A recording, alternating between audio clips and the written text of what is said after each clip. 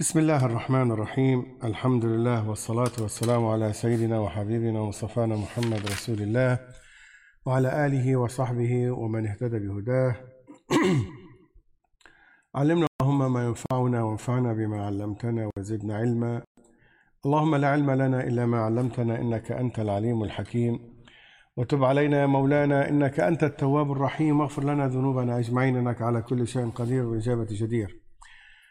خاطرة اليوم ردا على سؤال أو استفسار حول موضوع القصر والجمع في الصلاة أثناء السفر.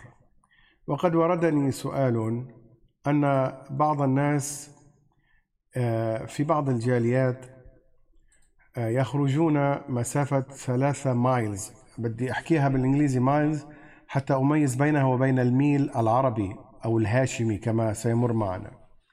فإذا قلت ميل معناتها الميل الشرعي العربي، والمايل يعني ما هو متعارف عليه اليوم تقريبا 1.6 كيلومتر يعني أكثر من كيلو ونص.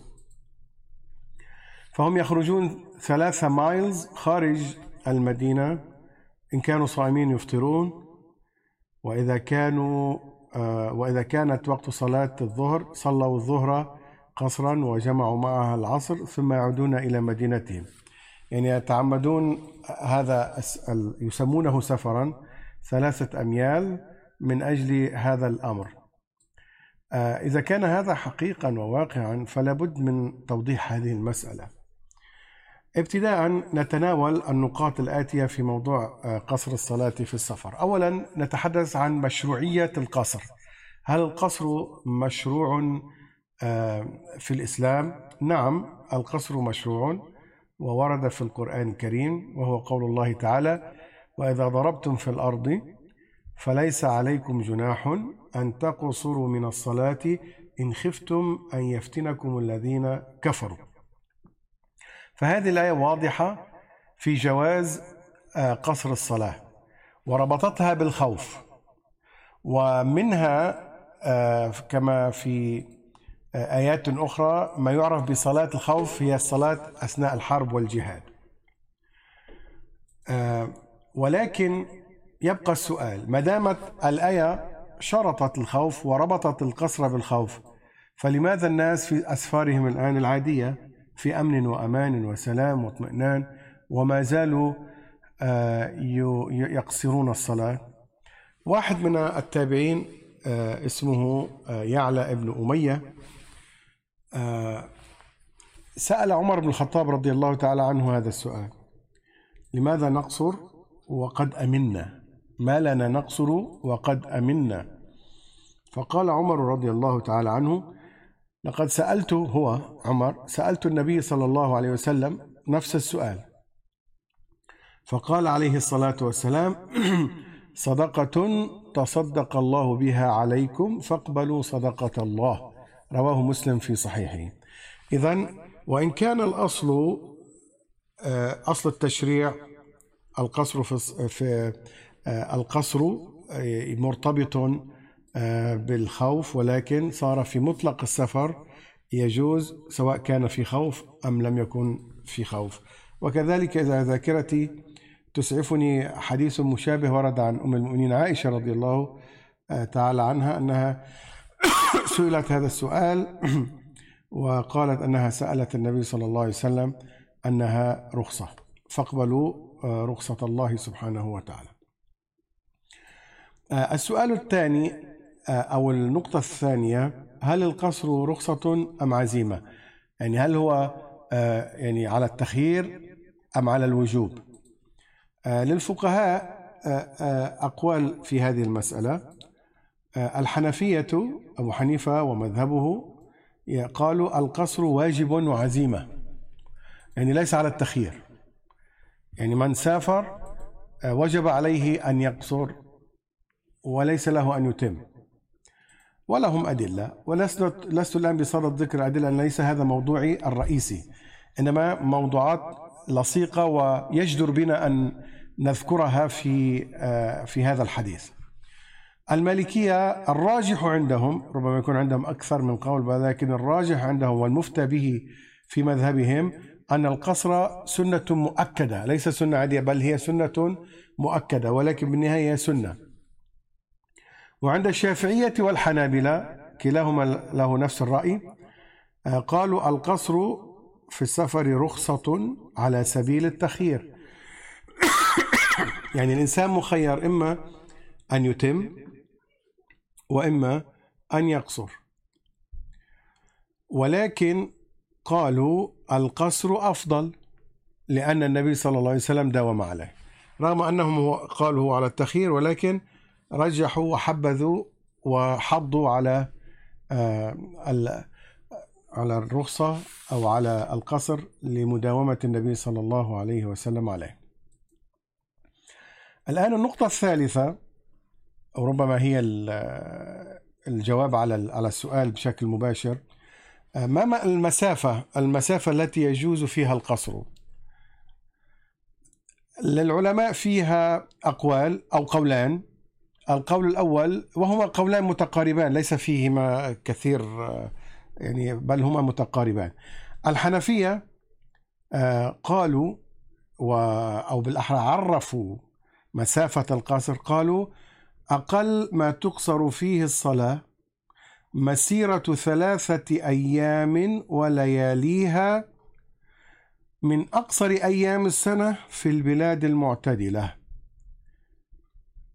بسير الإبل والأقدام، لأنه عادة المسافة تقاس إذا واحد ماشي ويقود معه جمل أو جمال.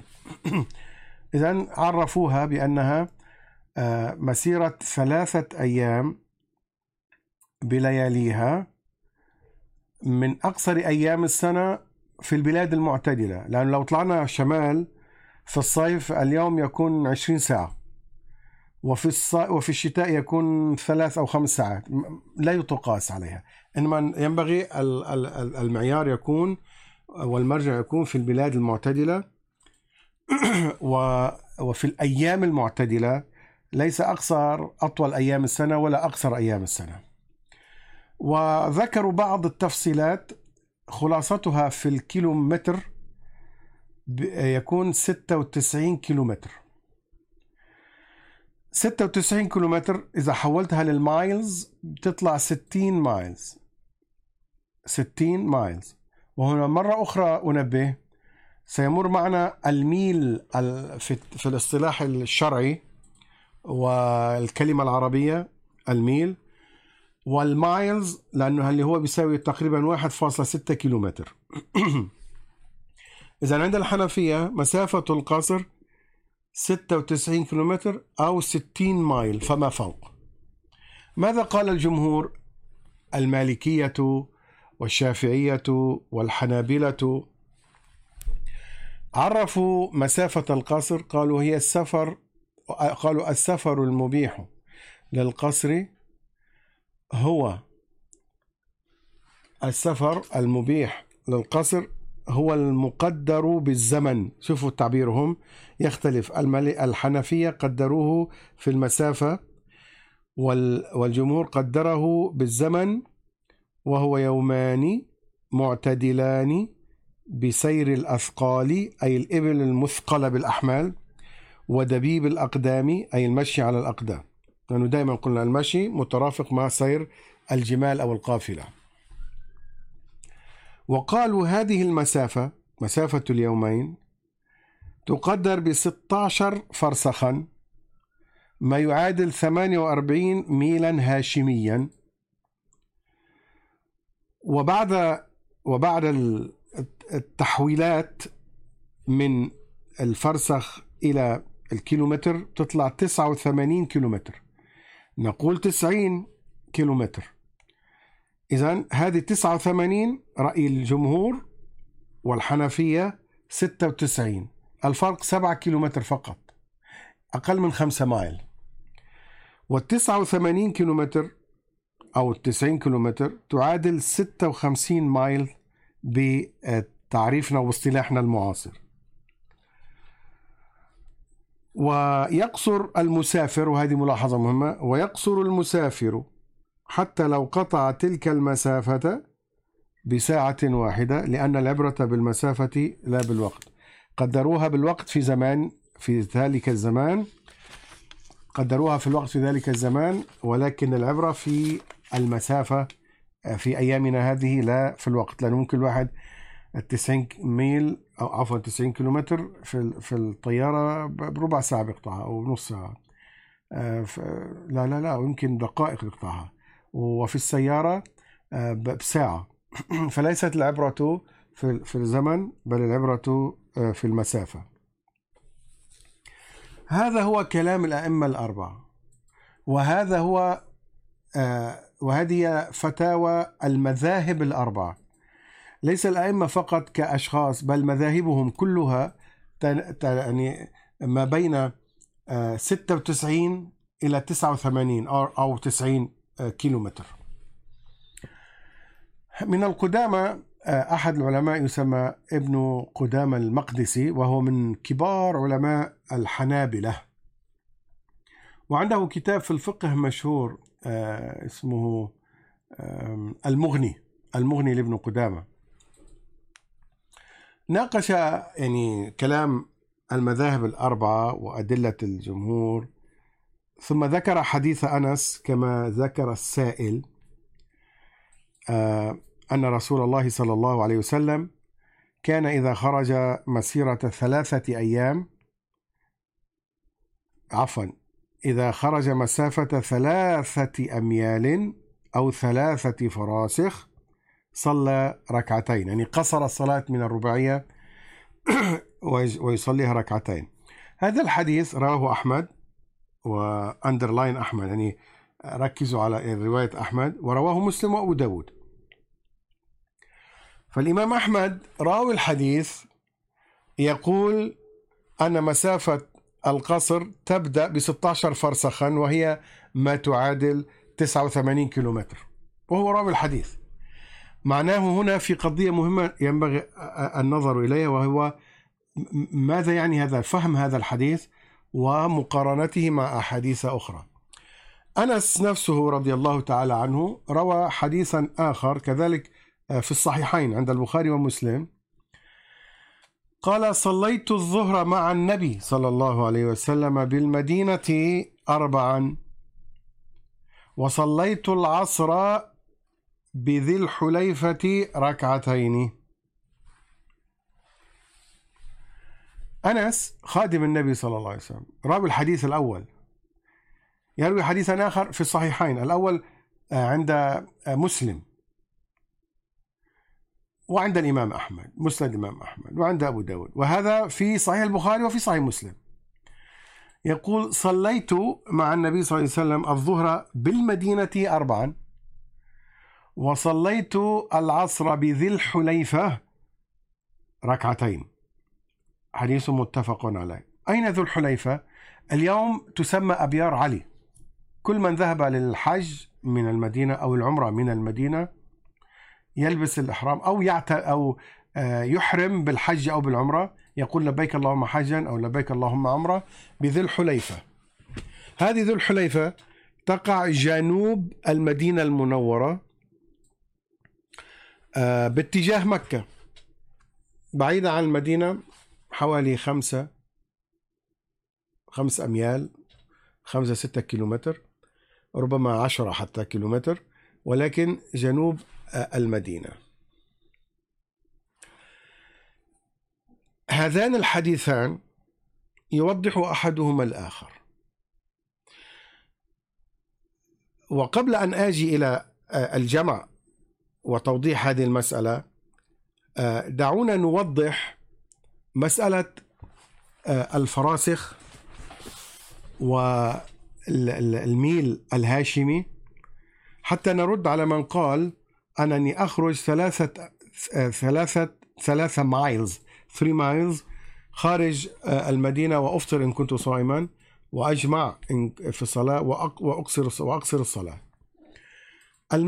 الميل الهاشمي، اسمعوا معي وأنا سأقولها ببطء.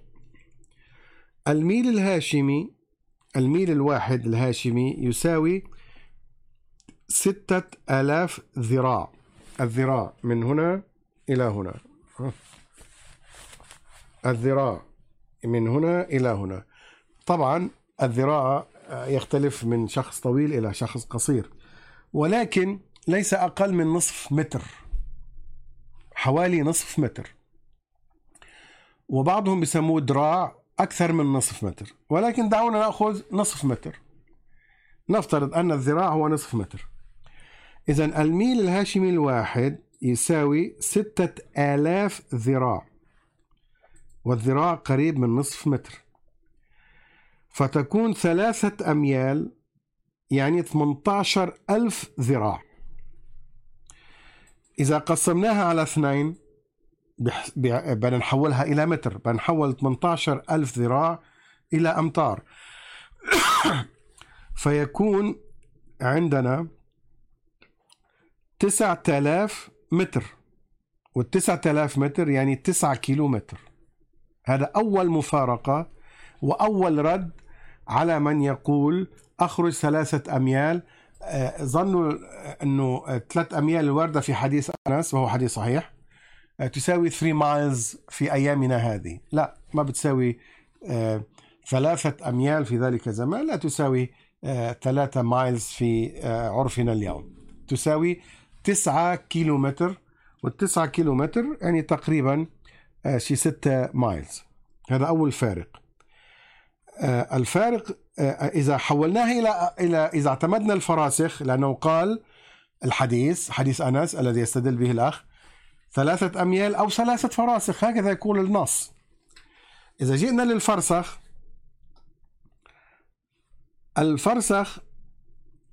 الفراسخ قلنا إذا تذكرون من قبل الحديث 16 فرسخا، 89 أو 90 ميل تساوي 16 فرسخا. 90 ميل اللي بتساوي 16 فرسخ، يعني 90 اقسموها على 16، فبتكون 5.6، خلينا نقول 5.5، 5.5. يعني الفرسخ بيساوي 5 كيلو ونص، 5 كيلو متر ونص. اضربوهم بالثلاث، لأنه 3 فراسخ، بتطلع 16 كيلو متر ونص. حولوهم للمايلز، بيطلعوا له لا أقل من 14 أو 13 كيلو متر. فقط أنا أحببت أن أدخل شوية في تفصيل هذه المسألة للدلالة على أنه لو حولنا 3 أميال تطلع 9 كيلو متر، ولو حولنا 3 فراسخ تطلع 16 كيلو متر وشوي. فإذا هذا الرد الأول، أنه لا تظنوا أنه نطلع 3 مايلز خارج مدينتنا أو البيوتات معناها فيني أقصر أو أجمع. ربما تسألوا سؤال، يعني ولكم الحق في هذا السؤال، very legitimate question مثل ما بقول بالإنجليزي، سؤال يعني كثير موضوعي ولكم الحق في أن تسألوا. طيب ما له مشكلة، بيطلع أنا 9 كيلومتر خارج المدينة وبفترض إن كنت صايم، يعني شو الفرق بين 3 أميال ولا 9 كيلومتر؟ بطلع مو في مشكلة، بزيدوا الدبل يعني مو مشكلة. أو احتياطا بروح 16 كيلومتر، يعني 10-12 ميل، بيطلع 12-13 ميل، أو بقصر الصلاة وأفطر.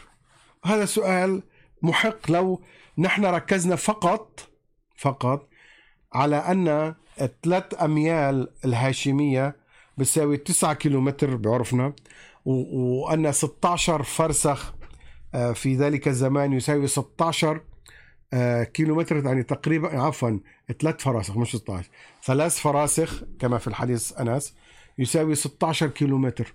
بمشي 16 كيلومتر واخذ الحوار. ولكن القضية ليست هنا. أنا ذكرت هذا للدلالة على أن ظاهر النص لا نطبقه أنه 3 أميال في ذلك الزمان يساوي 3 أميال في هذا الزمان. ولكن القضية أنه لو بحثنا في قضية متى يبدأ، وهذه قضية مهمة وحساسة وتجيبنا على التساؤل الكبير هذا والجمع بين ما نظنه أنه تعارض أو اختلاف. إذا سألنا النقطة الرابعة في هذه القضية أظن، متى يبدأ المسافر في الجامعة؟ المسافر متى يبدأ بالجامعة؟ هذا سؤال مهم جدا، ويجيب على هذا التساؤل. أولا لابد للمسافر حتى يحق له أن يجمع، لابد له من نية السفر، أن ينوي السفر، ولا بد له من مباشرة السفر للقصر والفطر. يعني أنا ناوي أن أسافر اليوم 100 كيلومتر، مش 9، 100، بس ما زلت في البيت، أقصر في البيت. إذن لابد من النية. ثانيا من مباشرة السفر، ولك شرط ثالث مهم، وقد اتفق الفقهاء على أن أول السفر الذي يجوز به القصر هو أن يخرج المسافر من بيوت البلد والمدينة التي خرج منها، جعل المدينة وراء ظهره، أو يجاوز العمران من الجانب الذي خرج منه، لقوله تعالى: وإذا ضربتم في الأرض. فالذي يبقى في البيت مع نية السفر لم يضرب بعد، والضرب هو الخروج، وسمي ضربا لأنه يضربون في أرجلهم الأرض أثناء المشي، ولا يسمى ولا يكون ضاربا في الأرض حتى يخرج من المدينة التي يسكن فيها أو هو فيها. وحديث أنس، نعود إلى حديث أنس الذي قال: صليت الظهر بالمدينة 4، لأن النبي صلى الله عليه وسلم كان ناويا السفر. في نفس الانسيدنت، نفس الحدث، النبي صلى الله عليه وسلم صلى الظهر بعد نية السفر في المدينة 4، وصلى واقتدى به أنس رضي الله عنه. ثم سافر النبي صلى الله عليه وسلم، فلما وصل إلى ذي الحليفة، إلى أبيار علي اليوم، يعني قلنا 5 ولا 6 كيلومتر جنوب المدينة، النبي صلى الله عليه وسلم صلى العصر 2، وهي ليست مسافة سفر. طيب هنا النقطة، هذا الحديث الذي يفسر ويشرح ويوضح حديث أنس الآخر عند مسلم الذي ذكرناه 3 أميال أو 3 فراسخ. فإذا كان إذا خرج من المدينة بنية السفر المبيح للفطر والمبيح للقصر والمبيح للجمع، ولو كان على مسافة 3 أميال، يمكن أن تبدأ الفطر ويمكن أن تبدأ القصر والجمع. وهكذا فعل النبي صلى الله عليه وسلم. إذن، ويقول صاحب كتاب الفقه الإسلامي وأدلته، وهو ظاهر، هذا حديث أنس الذي في الصحيحين، وهو ظاهر في أن النبي صلى الله عليه وسلم كان يبتدئ القصر بعد خروجه من المدينة، ليس في داخل المدينة. وليس الأمر مرتبطا أنه يسافر 3 أميال فقط ويرجع ويقصر في هذه المسافة أبدا. وكذلك توضيحا لهذه المسألة، روى ابن أبي شيبة عن علي رضي الله تعالى عنه أنه خرج من الكوفة إلى البصرة، وهي مسافة القصر على رأي الجمهور، فرأى خصا، والخص هو البيت من القصب خارج الكوفة، فقال: لولا هذا الخص لقصرنا. فاعتبر بيت القصب هذا الذي هو تابع للكوفة ولكن خارج شوية الكوفة، وقف حائلا دون أن يقصر علي رضي الله عنه، لأنه اعتبره ما في ناس ساكنين، وهو بيت لناس، لأسرة ساكنة فيه، وهي يعني خارج أو على طرف الكوفة. قال: لولا هذا الخص لقصرنا، يعني لبدأنا القصر. انتبهوا، لبدأنا القصر، وليس معناه أن الخص موجود على مسافة القصر أبدا، إنما المسافة التي يمكن أن يبدأ بها المسافر القصر أو الجمع تكون خارج البيوتات. والذي منع علي رضي الله عنه من أن يقصر هذا الخص، لأنه بيت من قصب، من أش، من جريد النخل، من أي شيء، هو بيت يسكن فيه ناس، فهو جزء من البيوتات فلم يقصر. وعند البخاري، يعني روى البخاري في صحيحه أن عليا رضي الله تعالى عنه لما رجع من سفره، وسبحان الله كأن ابن أبي شيبة يعني يروي نفس الحدث. ابن أبي شيبة روى بداية السفر أو الذهاب إلى البصرة، وكأن البخاري روى العودة إلى الكوفة. أن عليا لما رجع من سفره وأبصر بيوت الكوفة سافر، ولما رجع من سفره وأدرك بيوت الكوفة قيل له من معه: يا أمير المؤمنين هذه الكوفة أمامنا، أنتم ممكن الآن نصلي تمام، احنا شايفين البيوت بس لسنا في البيوت بعد، لسنا داخل الكوفة بعد، ولكن رأيناها، هي حين نراها أمامنا. قال رضي الله عنه: لا حتى ندخلها، لا حتى ندخلها. لأن الخلاصة والجمع بين هذه الأحاديث وهذه الأقوال: أولا لابد من نية السفر. والأخ هذا الذي أو الشخص الذي يمشي مسافة 3 أميال أو 5 أميال في عرفنا الحالي مايلز أو 5 كيلومتر فقط من أجل أن يفطر، هذا ليس سفرا. أو من أجل أن يقصر أو يجمع يذهب في وقت الظهر فيجمع بين الظهر والعصر جمعا وقصرا ثم يرجع إلى مدينته، هذه التحايل وليس سفرا. فقط إذا خرج من أجل هذا ليس سفرا. وإذا كنت بفتاوى بعض الطوائف الأخرى والفرق الأخرى، يعني هذا التحايل في الدين لا ينبغي أن يكون. نحن نتعامل مع رب العالمين. الأمر الآخر أن 3 أميال واردة في حديث أنس، و3 فراسخ توضحها رواية أنس الثانية في الصحيحين، أنه كان يبدأ الجمع ويبدأ القصر في الصلاة والجمع بين الصلاتين إذا كان خارج المدينة وخارج بيوتات المدينة على مسافة من 3 أميال ما تعادل 9 كيلومتر. وبالمناسبة يعني لا نقول أنه علينا أن نمشي مسافة 9 كيلومتر أو 5 مايل، لأن 9 كيلومتر تقريبا يساوي 5-6 مايلز حتى نبدأ القصر. إنما يجوز القصر كما في البخاري عن علي، وكما عند ابن أبي شيبة عن علي رضي الله تعالى عنه، وكما في حديث أنس كذلك في الصحيحين، أنه عند الخروج من المدينة، من البلدة التي أنت تسكن فيها وتكون خارج بيوتها. هذا ما أحببت أن أوضحه وأقوله. وهناك لفتة أخيرة ينبغي التذكير بها، وهي أن حديث النبي صلى الله عليه وسلم: الصحابة الكرام والتابعون، أن صحابة الكرام والتابعين وتابع التابعين والأئمة ال4، يعني أبو حنيفة أدرك عصر التابعين، والأئمة ال3 أدركوا عصر تابع التابعين وهم القرون المفضلة، فهمهم يقدم على فهم من يأتي بعدهم، لأن هذه مسألة قديمة وليست جديدة، مسألة فعلها النبي صلى الله عليه وسلم، فهم أقدر على فهم حديث النبي صلى الله عليه وسلم من يأتي من المتأخرين، فهذا فهمهم. ودائما نقول قاعدة كما ذكرنا في درس جواز الصلاة، أو من قال بجواز صلاة الجمعة في البيوت، أن السنة النبوية إما أن تكون قولية يعني نص، وهي أعلى كما هو عند معظم علماء الحديث، وأعلاها هي السنة القولية مثل فرمان، يعني نص statement.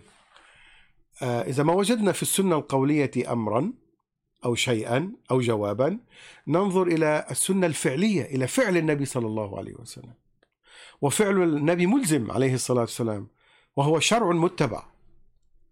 وإن لم نجد من فعله صلى الله عليه وسلم سنة، بل وجدنا من فعل الصحابة في حضرة النبي صلى الله عليه وسلم أو في علمه وأقره، فهي كذلك سنة تقريرية، وهي كذلك جزء من الشرع وهو ملزم أيضا. فهذه المسألة إن لم يرد فيها نص قولي، ففعله صلى الله عليه وسلم وفهم الصحابة له وفهم التابعين وتابع التابعين ينبغي المصير إليه، ولا داعي أن ندخل ونلفظ ونترك ونضرب صفحا عن 14 قرنا مضت عليه المذاهب الأربعة وفهم العلماء الأمة جيلا بعد جيل أن للقصر مسافة، وهي مثل ما ذكرها العلماء إما مسيرة 3 أيام عند الأحناف أو يومين بلياليها عند الجمهور. ما أحد قال من القدماء غير هذا. والخير كل الخير بالاقتداء والاتباع، وهم الهداة المهديين. نسأل الله سبحانه وتعالى أن يجعلنا من الذين يستمعون القول فيتبعون أحسنه. وصلى الله على سيدنا محمد وعلى آله وصحبه وسلم، والسلام عليكم ورحمة الله تعالى وبركاته.